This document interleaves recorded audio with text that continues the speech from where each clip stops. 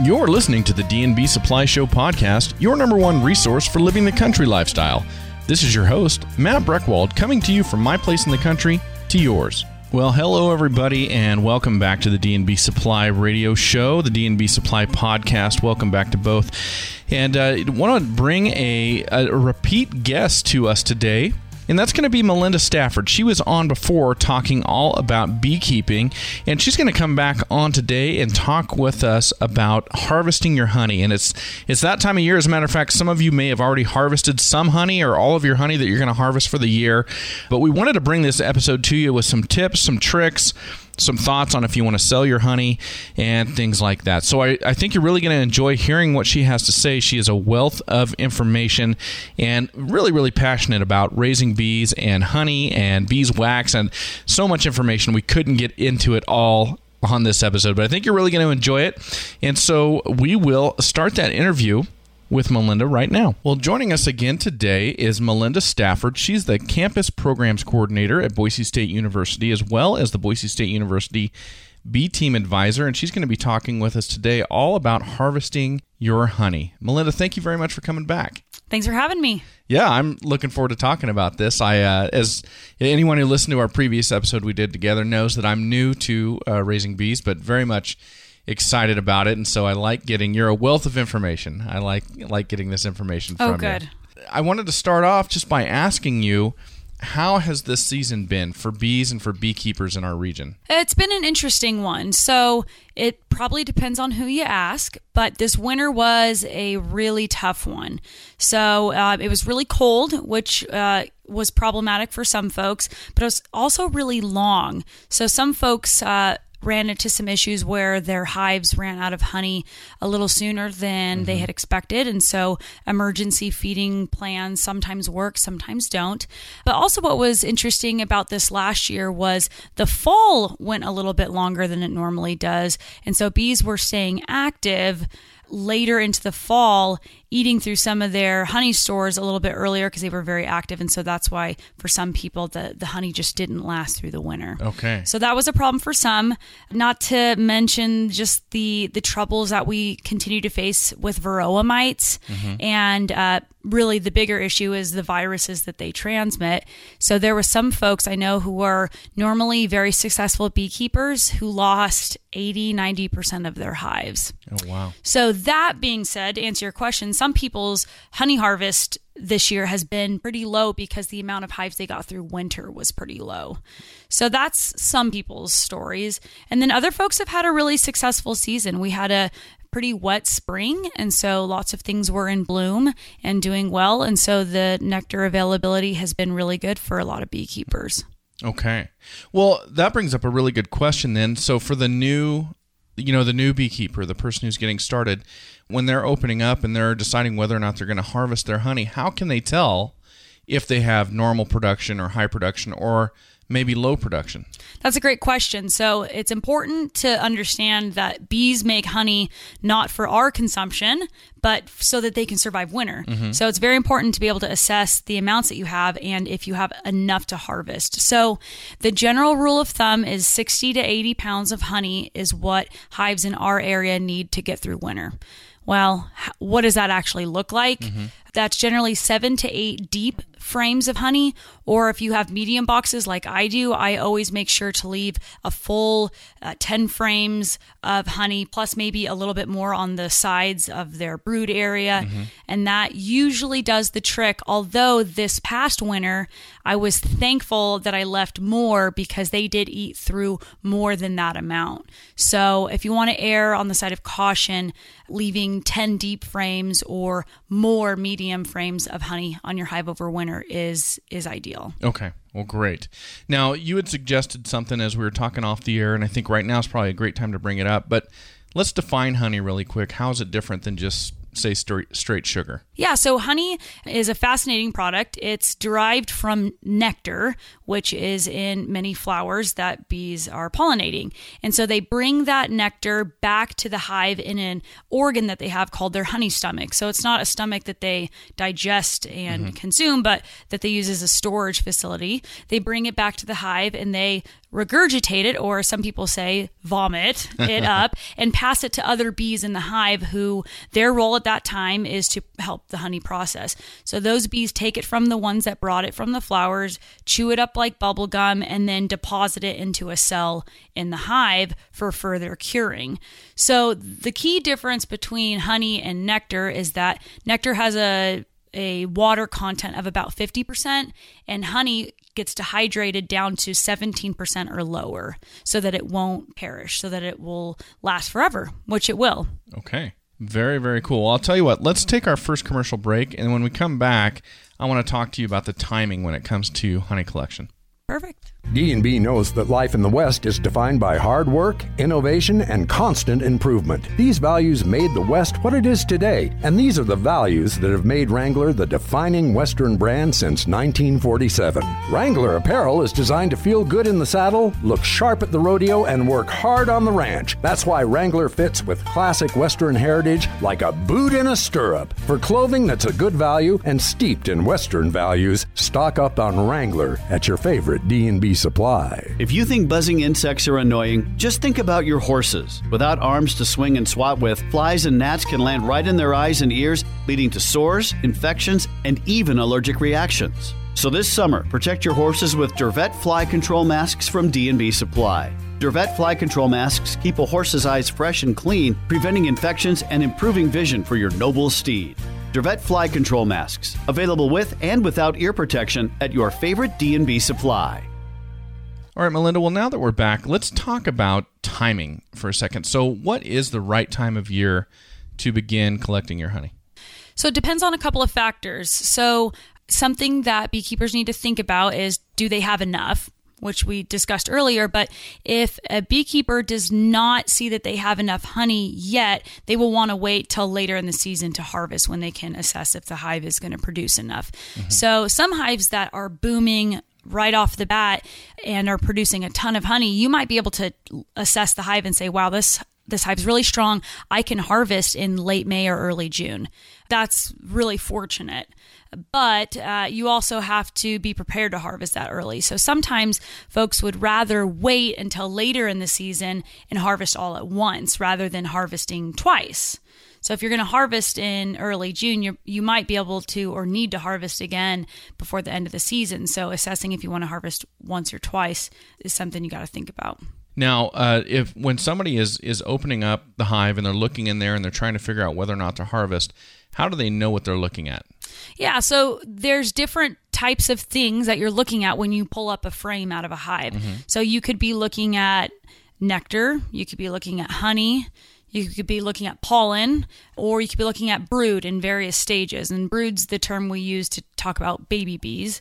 So it's important to be able to identify those things in your hive. So looking at photos in books or online, and then going into your hive and being able to identify those different things is really important. So you want to make sure that you're grabbing frames that only have honey on them. Pollen's okay as well, mm-hmm. but you don't want to harvest a frame that has any type of brood on it, eggs, larvae, pupa, because, well, that's would be pretty gross to get into your honey. Might give it a unique flavor, but probably not something you want. So it's important to be able to look at a frame and definitely tell the difference between brood and honey. The fortunate thing is bees work their hive much like layers of an onion. So the center and the bottom center are going to be the brood area. And then they kind of create these rings over the top of it of pollen and honey. So generally, as the bees work up, it's just going to be honey. Okay. So if you have a hive that's multiple boxes high, you're probably going to find brood in the bottom and you're probably going to find honey on top. When somebody is removing frames and they're going to harvest honey out of those frames, there's going to be bees on those frames, right? Right. So how do they get those bees off? How do they safely remove them? So the most economical way, especially for a hobbyist beekeeper that just has a couple of hives, the best thing to do is to lift the frame up, assess that it's just honey by turning it around, and then hold it perpendicular to the ground and just give it a swift up and down motion until most of the bees fall off back into the hive. From there, you're still probably going to have a few bees on the hive. And if you have access to a brush with nylon bristles that are really soft, you can buy those specifically for beekeeping. You can gently brush off the extra bees. Now, the next step is actually maybe the most important. You want to put that frame into somewhere else where the bees can't just go find it again. Okay. So that might mean a couple of things: passing it off to someone who can then take it inside to where you're going to harvest, or putting it into another hive box that has a lid on it so that you can cover it back up. Okay. So if you leave it exposed, they're going to smell the honey and go back to it? Right. Yeah. And not all of them, but a few will find it and say, "Gold mine, I just found some honey we can take back home for free." And then they'll go tell their friends. And you'll notice more bees going to that frame to bring that honey back. Okay. Now, when you give that frame that shake, do you agitate the bees? Does that agitate them when you do that? I think you'd be surprised that it doesn't really bother them that much because they fall right back into their hive where they have plenty of work to do. So, after frame after frame after frame of doing that, you'll notice that they might start to get a little bit grumpy. So having a smoker on hand is helpful, but you shouldn't notice them getting overly agitated, especially if you're being careful to not pinch or squish any bees in the process. If you do happen to pinch or squish a bee in the process, they're going to release, is it called an alarm pheromone? Is that right? Right, yeah. So when bees sting or when they get squished and are killed, an alarm pheromone is released that tells the others that there's a problem and that the problem is right here where the pheromone is. Okay. So puffing that spot with a little bit of smoke can dissipate that to where it's not as big of a problem. Okay. But learning to be a careful beekeeper comes a long way. Okay. And, while you're doing this, if you're worried about agitating bees, are there colors that the bees get worked up over or they don't like? Yes, so wearing white is a great option, which is why you see so many beekeepers wear white suits. But also just light-colored clothing in general, so tan or just a soft yellow can be safe. But black or really dark colors, bees are attracted to as problematic because over time, evolution has taught them that the dark spots on the face of animals, like bears, is the spot that hurts to sting the most. Okay. So they go towards that, usually with a little bit more agitation. So avoiding wearing dark colors or even clothing that has dark spots on it, like a logo that's really dark. Sometimes if they're getting agitated, you'll notice them butting heads with that spot on your shirt. Okay. So they're recognizing those darker colors as threats to the hive or predators or something like that. Right. Okay, got it. So you talked about the soft bristled brush, the nylon bristled brush. Right. What other methods can people use when they're collecting honey to protect themselves, but also to protect the bees? As far as protecting themselves, it's important to make sure that you're wearing a hive suit and especially covering your face in the process. It's really not all that different from what you would wear during a hive inspection, though. I think some people have a conception that bees just get super angry when you take their honey, which can be the case, especially later in the season when they're getting in heavy winter mode. But this time of year where it's still summertime, wearing your normal protective gear is usually all that you'll need. And keeping a smoker on hand so that you can puff smoke on the bees if you notice them getting a little grumpy, and also to push them down into the lower boxes so that you have less bees to brush off to begin with. All right. Well, let's take another commercial break. And when we come back, I got another question about safety, I guess. And then I want to know kind of what happens once we get the frames into the secondary location. Sounds great.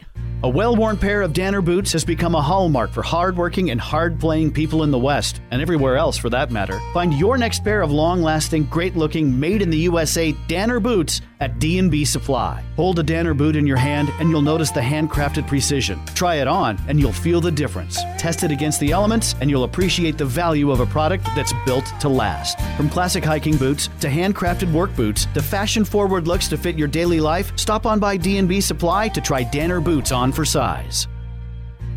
Good nutrition can mean the difference between best in show and better not go. So how can you make sure your future prize-winning livestock is getting exactly what it needs to succeed? Seasoned showmen and women use Nutrina Show Edge. Nutrina Show Edge provides a simple program that gives you the edge in the ring, so you can focus on what it takes to be a winner. Nutrina Show Edge livestock feeds and supplements. Available at your local D&B supply. Well, Melinda, I've got a follow-up question in terms of the safety for the bees, safety for the handlers. If there is some agitation while you're doing this, let's say there's some agitation and before you get the smoke out, you get stung on your protective suit a couple times. Now, do I understand correctly that they've now marked that suit with that alarm pheromone? That is true. Yes. So if you notice that they've stung your clothing, sometimes you might not notice because you may not feel it. Mm-hmm. But if you've noticed that they have started to sting your clothing, it's important to just take a step back, puff that area with a little bit of smoke, give the bees a minute to just relax without you being there. And then generally you can get right back after it. Sometimes for whatever reason, the hive may be just particularly agitated that day. And if you're noticing that your normal mechanisms are not working, it might be a good choice to come back another day. Okay. Well, and I wanted to follow up with that. So if you get stung on that protective clothing and they've marked it with that pheromone, you've used a little smoke to dissipate that for the time being while you're working that day. But what about the next time you come out to check the hive a month from now or whatever it may be, however long you suggest? Will that scent still be on that clothing? That's a great question, and I'm not entirely sure how long a pheromone from a released stinger will stay around, but I don't think it's too long, especially if you're puffing smoke on something, and then if you hang it up where it can kind of air out somewhere else, it should be fine to wear another day. So getting stung on your suit is pretty normal. I usually wash mine just once a year to keep it in good shape, but it should be fine to wear again another day. All right, so now you've got the trays collected, somebody's moved them to a secondary location. That part of the process is done. Now it's time to collect the honey from the trays. What do you do next? So the next step is getting all of your equipment ready, really. And that's actually probably something that should be done before you even start pulling the frames out of the hive, just to make sure you have everything you need. So assessing that you have all the supplies you need before you begin the next process. But then the next step in that process would be to remove the wax, that thin layer of wax that's holding the honey into the cells, removing that carefully so that the honey can then come out. Very good. And what equipment do you need for this whole process? So there's a few things that I'll list off, but please know that there's variations to many of this. So this is what I use on a regular basis and what I find is probably a good budget-friendly way to start. A brush to remove the bees off of the frames can be really helpful. You need some sort of an extractor, something that will get the honey out of the frames. And we use an extractor that uses centrifugal force. It spins, and then the honey is pulled out off the frames. That's something you can purchase for several $100s. It's also something you can borrow from the Treasure Valley Beekeepers Club if you're a dues-paying member. Okay. A hot knife is something that I use to remove the wax cappings from the frame so that the honey can come out. It's a knife that plugs in and gets hot and is sharp, and so it removes the wax both ways, by being sharp and by warming it up. Okay. You can also use a nice flat knife that you dip into hot water regularly to keep it warm. That can be an economical option if you have just a hive or so. Some sort of bucket or buckets to use for storage. Some sort of filter, which I think the best filter if you're starting is just some pantyhose. It's super cheap and it serves the job really well, and it makes cleanup pretty easy because you can throw it away. I think a colander is really helpful, something that you can put the wax cappings into so that the honey that's still stuck to it can drip off. Okay. And then some sort of honey jars, some container that you're going to put the honey in to then give as Christmas gifts or keep for yourself. Now, you talked about using the colander for the wax and getting the rest of the honey out of that. Do you have to do anything like smash the wax or something like that to get it all to drain, or will it just drain by gravity over time? Gravity over time is really the best option I have found. So what I do is I take a colander, and I use this just for beekeeping because the wax really does stick to it, and then it makes it kind of hard to use for other things. Okay. So you can get a cheap one at the dollar store or at Walmart or something. But putting that colander in another bucket that's slightly larger so that the honey can seep off of the wax through the colander and into another container below where you can then filter it. But you'd be surprised how quick that honey will just drip right off the wax. And then what I do with the wax is I scoop it up and kind of smash it into a ball in my hand and then put it in another container where I save it up and use it for wax crafting projects for another day. Okay. So don't throw it away. It is so valuable and good for so many things. Okay, very good. And I wanted to ask you, and we'll just jump to that right now. So what other byproducts are you going to get when you harvest your honey, and what can you do with all of them?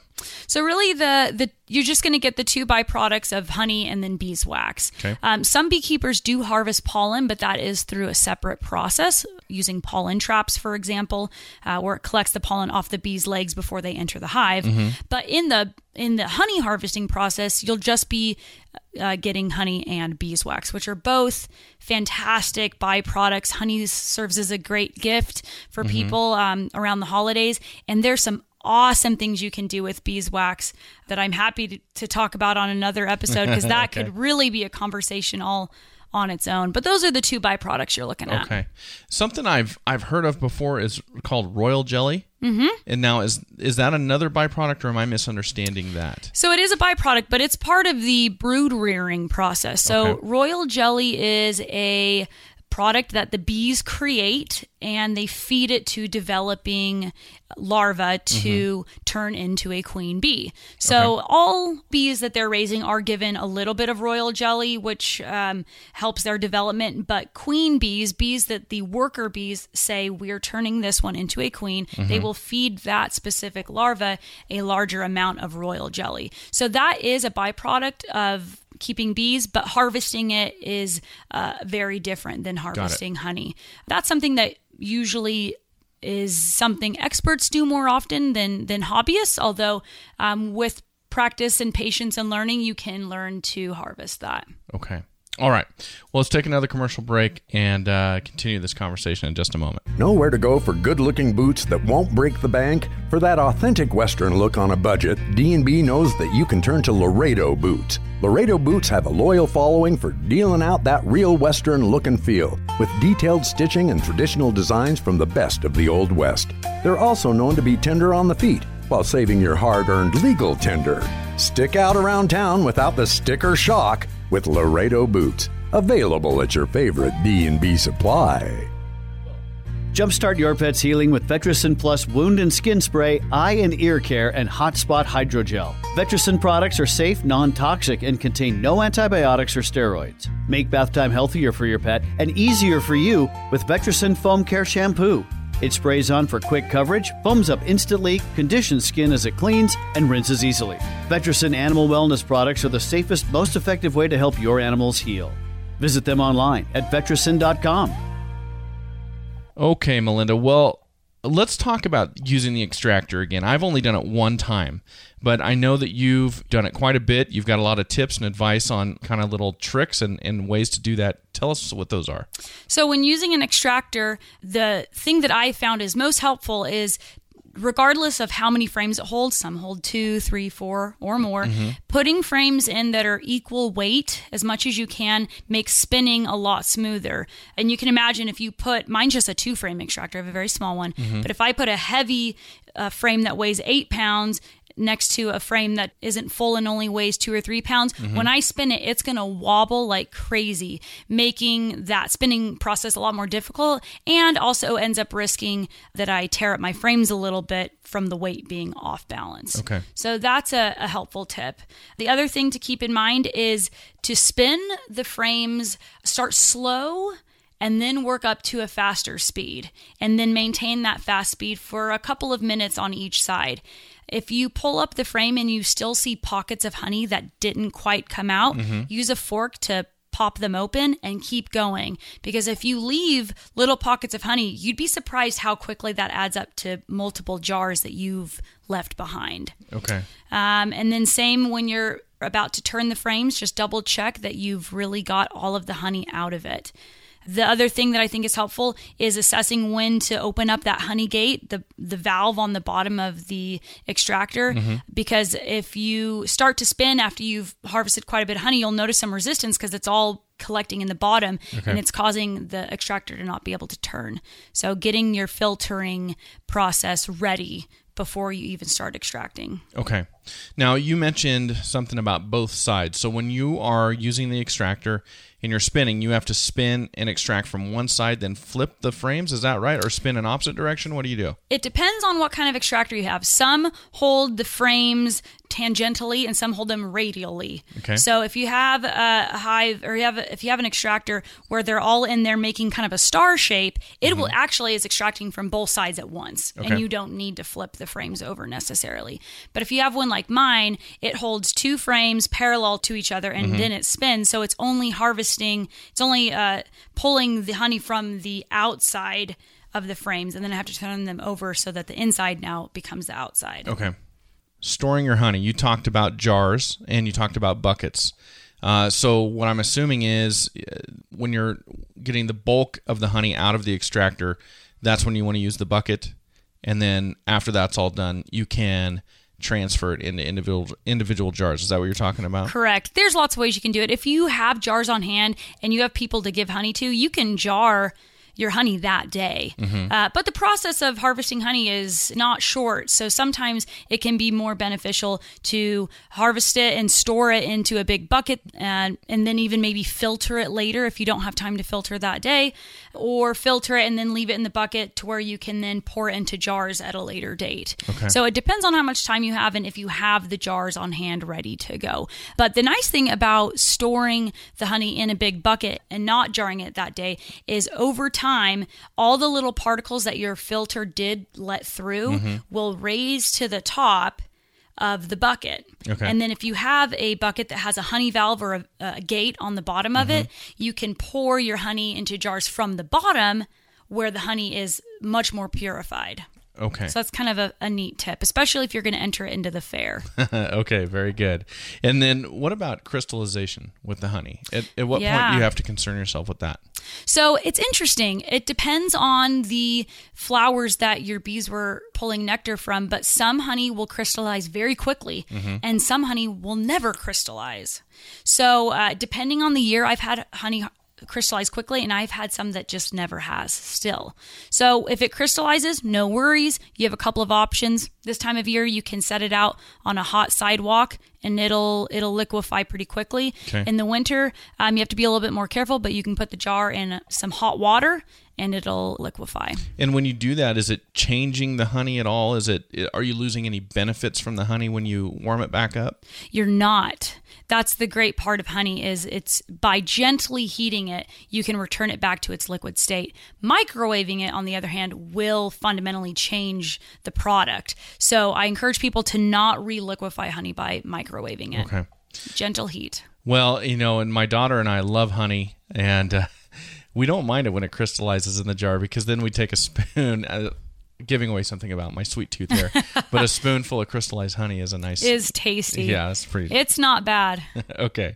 Well, let's take our last commercial break, and when we come back, I want to ask you about somebody. What do they do if they want to sell their honey? Say you were to ride off into the sunset. Ideally, what kind of boots and clothes would you be wearing? For horseback riders of all styles, nothing beats the look and performance of Ariat, available at D&B Supply. Everyone from famous rodeo cowboys to country music legends to equestrian Olympians turn to Ariat with confidence. You can count on them too. Think of Ariat as your ultimate riding companion for the life and times in the West. When you need to better outfit your ride with Ariat, stop on by your favorite D&B Supply. Did you know that a horse's top line plays an important role in how that horse performs, looks, and feels? That's why Nutrina offers top-line balance in select horse feeds available at D&B Supply. Not all feeds are created equal, and not all feeds can improve a horse's top line. It took years of research and field trials to develop this unique approach to equine health. So look for the top-line balance logo on select Nutrina horse feeds. For a healthier top line, stop on by D&B Supply for top-line balance from Nutrina. Okay, so we talked about this collection process for your personal use or if you're going to give away honey as a gift. How does this change, or does it change, if you want to go out and you want to sell your honey to other people? It does slightly, but I think you'll be surprised at how unregulated the honey selling process actually is. So if you are selling honey just on a small level to family, friends, people you know, you just have to put a few things on the label. So you need to put the honey in some sort of container that you know the weight or volume of it, and that needs to be indicated on the label. So I sell a lot of honey in 2-ounce, 8-ounce, and 16-ounce jars. So my labels have that measurement on it. If you're selling honey, it also needs to have some sort of contact information. So putting your name and a phone number, name and an email, name and a mailing address, something like that, so that if someone needed to contact you, they could. And that's really about it. So that's if you're selling at a very small level. If you're wanting to sell at a larger level, putting your honey in grocery stores, there's an additional process for that where you need to make sure that you're bottling your honey in an approved kitchen for food service. So for Boise State University, the bee team, they have to make sure that when they're jarring their honey, they're using the kitchens on campus that are approved for food service so that it's nice and clean and they can clean out the jars before they use them, and that allows it to be approved for commercial sales. So we're talking about a commercial kitchen. Right. Okay. Yep. And then in terms of, if you're going to sell it commercially like that, in terms of cleaning the jars, the lids, all of that, is there a certain process people have to follow? There's not an outline process for it, but when you buy jars, it can be really helpful to make sure that those are clean just by hand washing them, or if they're glass, you could put them in a dishwasher to sterilize them. Okay. So what is the difference? Why, I guess, are the regulations or the requirements less stringent if you're doing just a direct person-to-person sale versus trying to go into a supermarket? I'm not entirely sure why, but honey, much like maple syrup or other what they consider cottage products, they're just natural things that exist there that we're putting in a container and selling. So there's very few regulations when it's on a small level. And it would be really hard to regulate it at a small level too. So that may be one of the reasons for it. But I'm very happy that it's lenient because it really is a product that just exists out in nature that we're just putting into a container. So the only other thing to keep in mind is if you add anything to the honey, you have to list that on ingredients. Okay. So if you were to infuse honey with, say, lavender, you would need to list that on an ingredients. Otherwise, you don't need to list ingredients because the ingredient is honey. Okay, well, let's talk about, you've got this all done. You've got your honey stored. It's in jars. Now it's time to clean up. Let's talk about the trays because those are going to go back to the hive. Is there anything you need to do after you've collected to clean up the trays before they go back to the hive? You really don't. So if you do a good job extracting, the frames should be just the frame and some wax that was originally holding the honey into the cells. And so if you harvest early, say in June or even early July, you can put those frames back in the box that they came from back on the hive. And if your hive's doing really well, they can refill those again. This time of year, however, July 31st is my general cutoff for harvesting honey. So if I harvest at July 31st or early August, I'm not going to put those frames back on the hive because that's empty space for them to have to keep warm during the winter. I see. So what I do, and you have to be a little careful with this, but I put those frames in boxes out near the apiary to where they'll just lick them clean to where they're not even sticky anymore. Okay. And then I store those up for winter. Okay. And what I do before I store them up for winter is I put some PDB mothballs in the boxes just for a little while so that any wax moths that might have laid eggs there will not turn into a giant mess over the winter season. Okay. Air them out for several days before you put them back on a hive and there's no problems. Okay. So when you put them out by the apiary so they can clean them off, how long does that take? Just a couple of days, if that. The bees get after it pretty quick.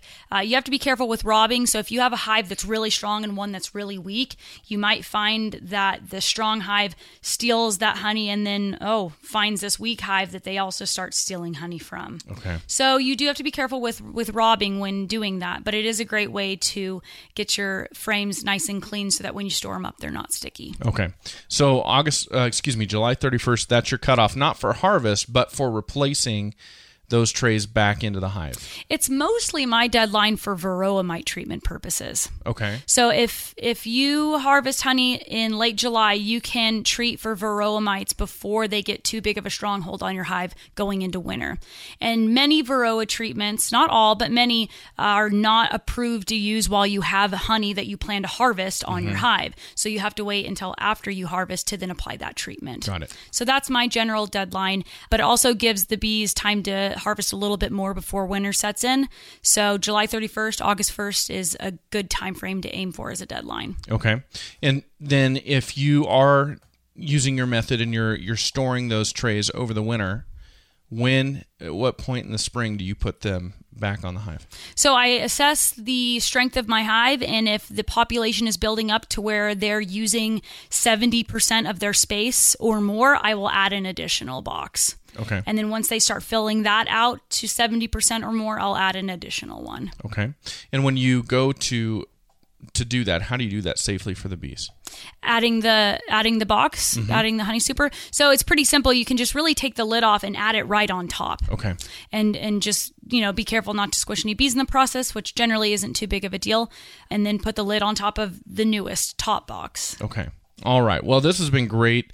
Wonderful information. Before I let you go, I want to just ask you, through your experience, just for general tips, tricks, what mistakes have you made you could tell us about so we don't all have to make them too? I would say the biggest one is to clean as you go. Honey miraculously gets everywhere during this extraction process by one little drop getting on the ground, you stepping on it, and then tracking it all over the place. So keep some hot water and some rags around so that the second you see a drop of honey go where it doesn't need to go, you can clean it up. Next tip is to harvest honey when it's warm. Don't take the frames off, set them aside for a while to where they cool off, and then harvest, because the honey's going to come out like molasses, painfully slow, and it will take a lot of elbow grease. And the biggest one, harvest indoors. If you harvest outdoors, all the bees will find you, and it will be quite the mess. So a garage that you can clean up, or a kitchen, if your wife's okay with it, can be great places, but it's got to be inside. Got it. Okay. Well, this has been great. Thank you so much for coming back and doing this. And now we're going to have to schedule another episode to talk about what to do with wax. Ooh, that's a fun one. Get your craft hands on. All right. Well, thank you so much, Melinda. Thank you all for joining us today, and here's to you and your pursuit of the country lifestyle, however you define it. For the D&B Show, I'm Matt Breckwald.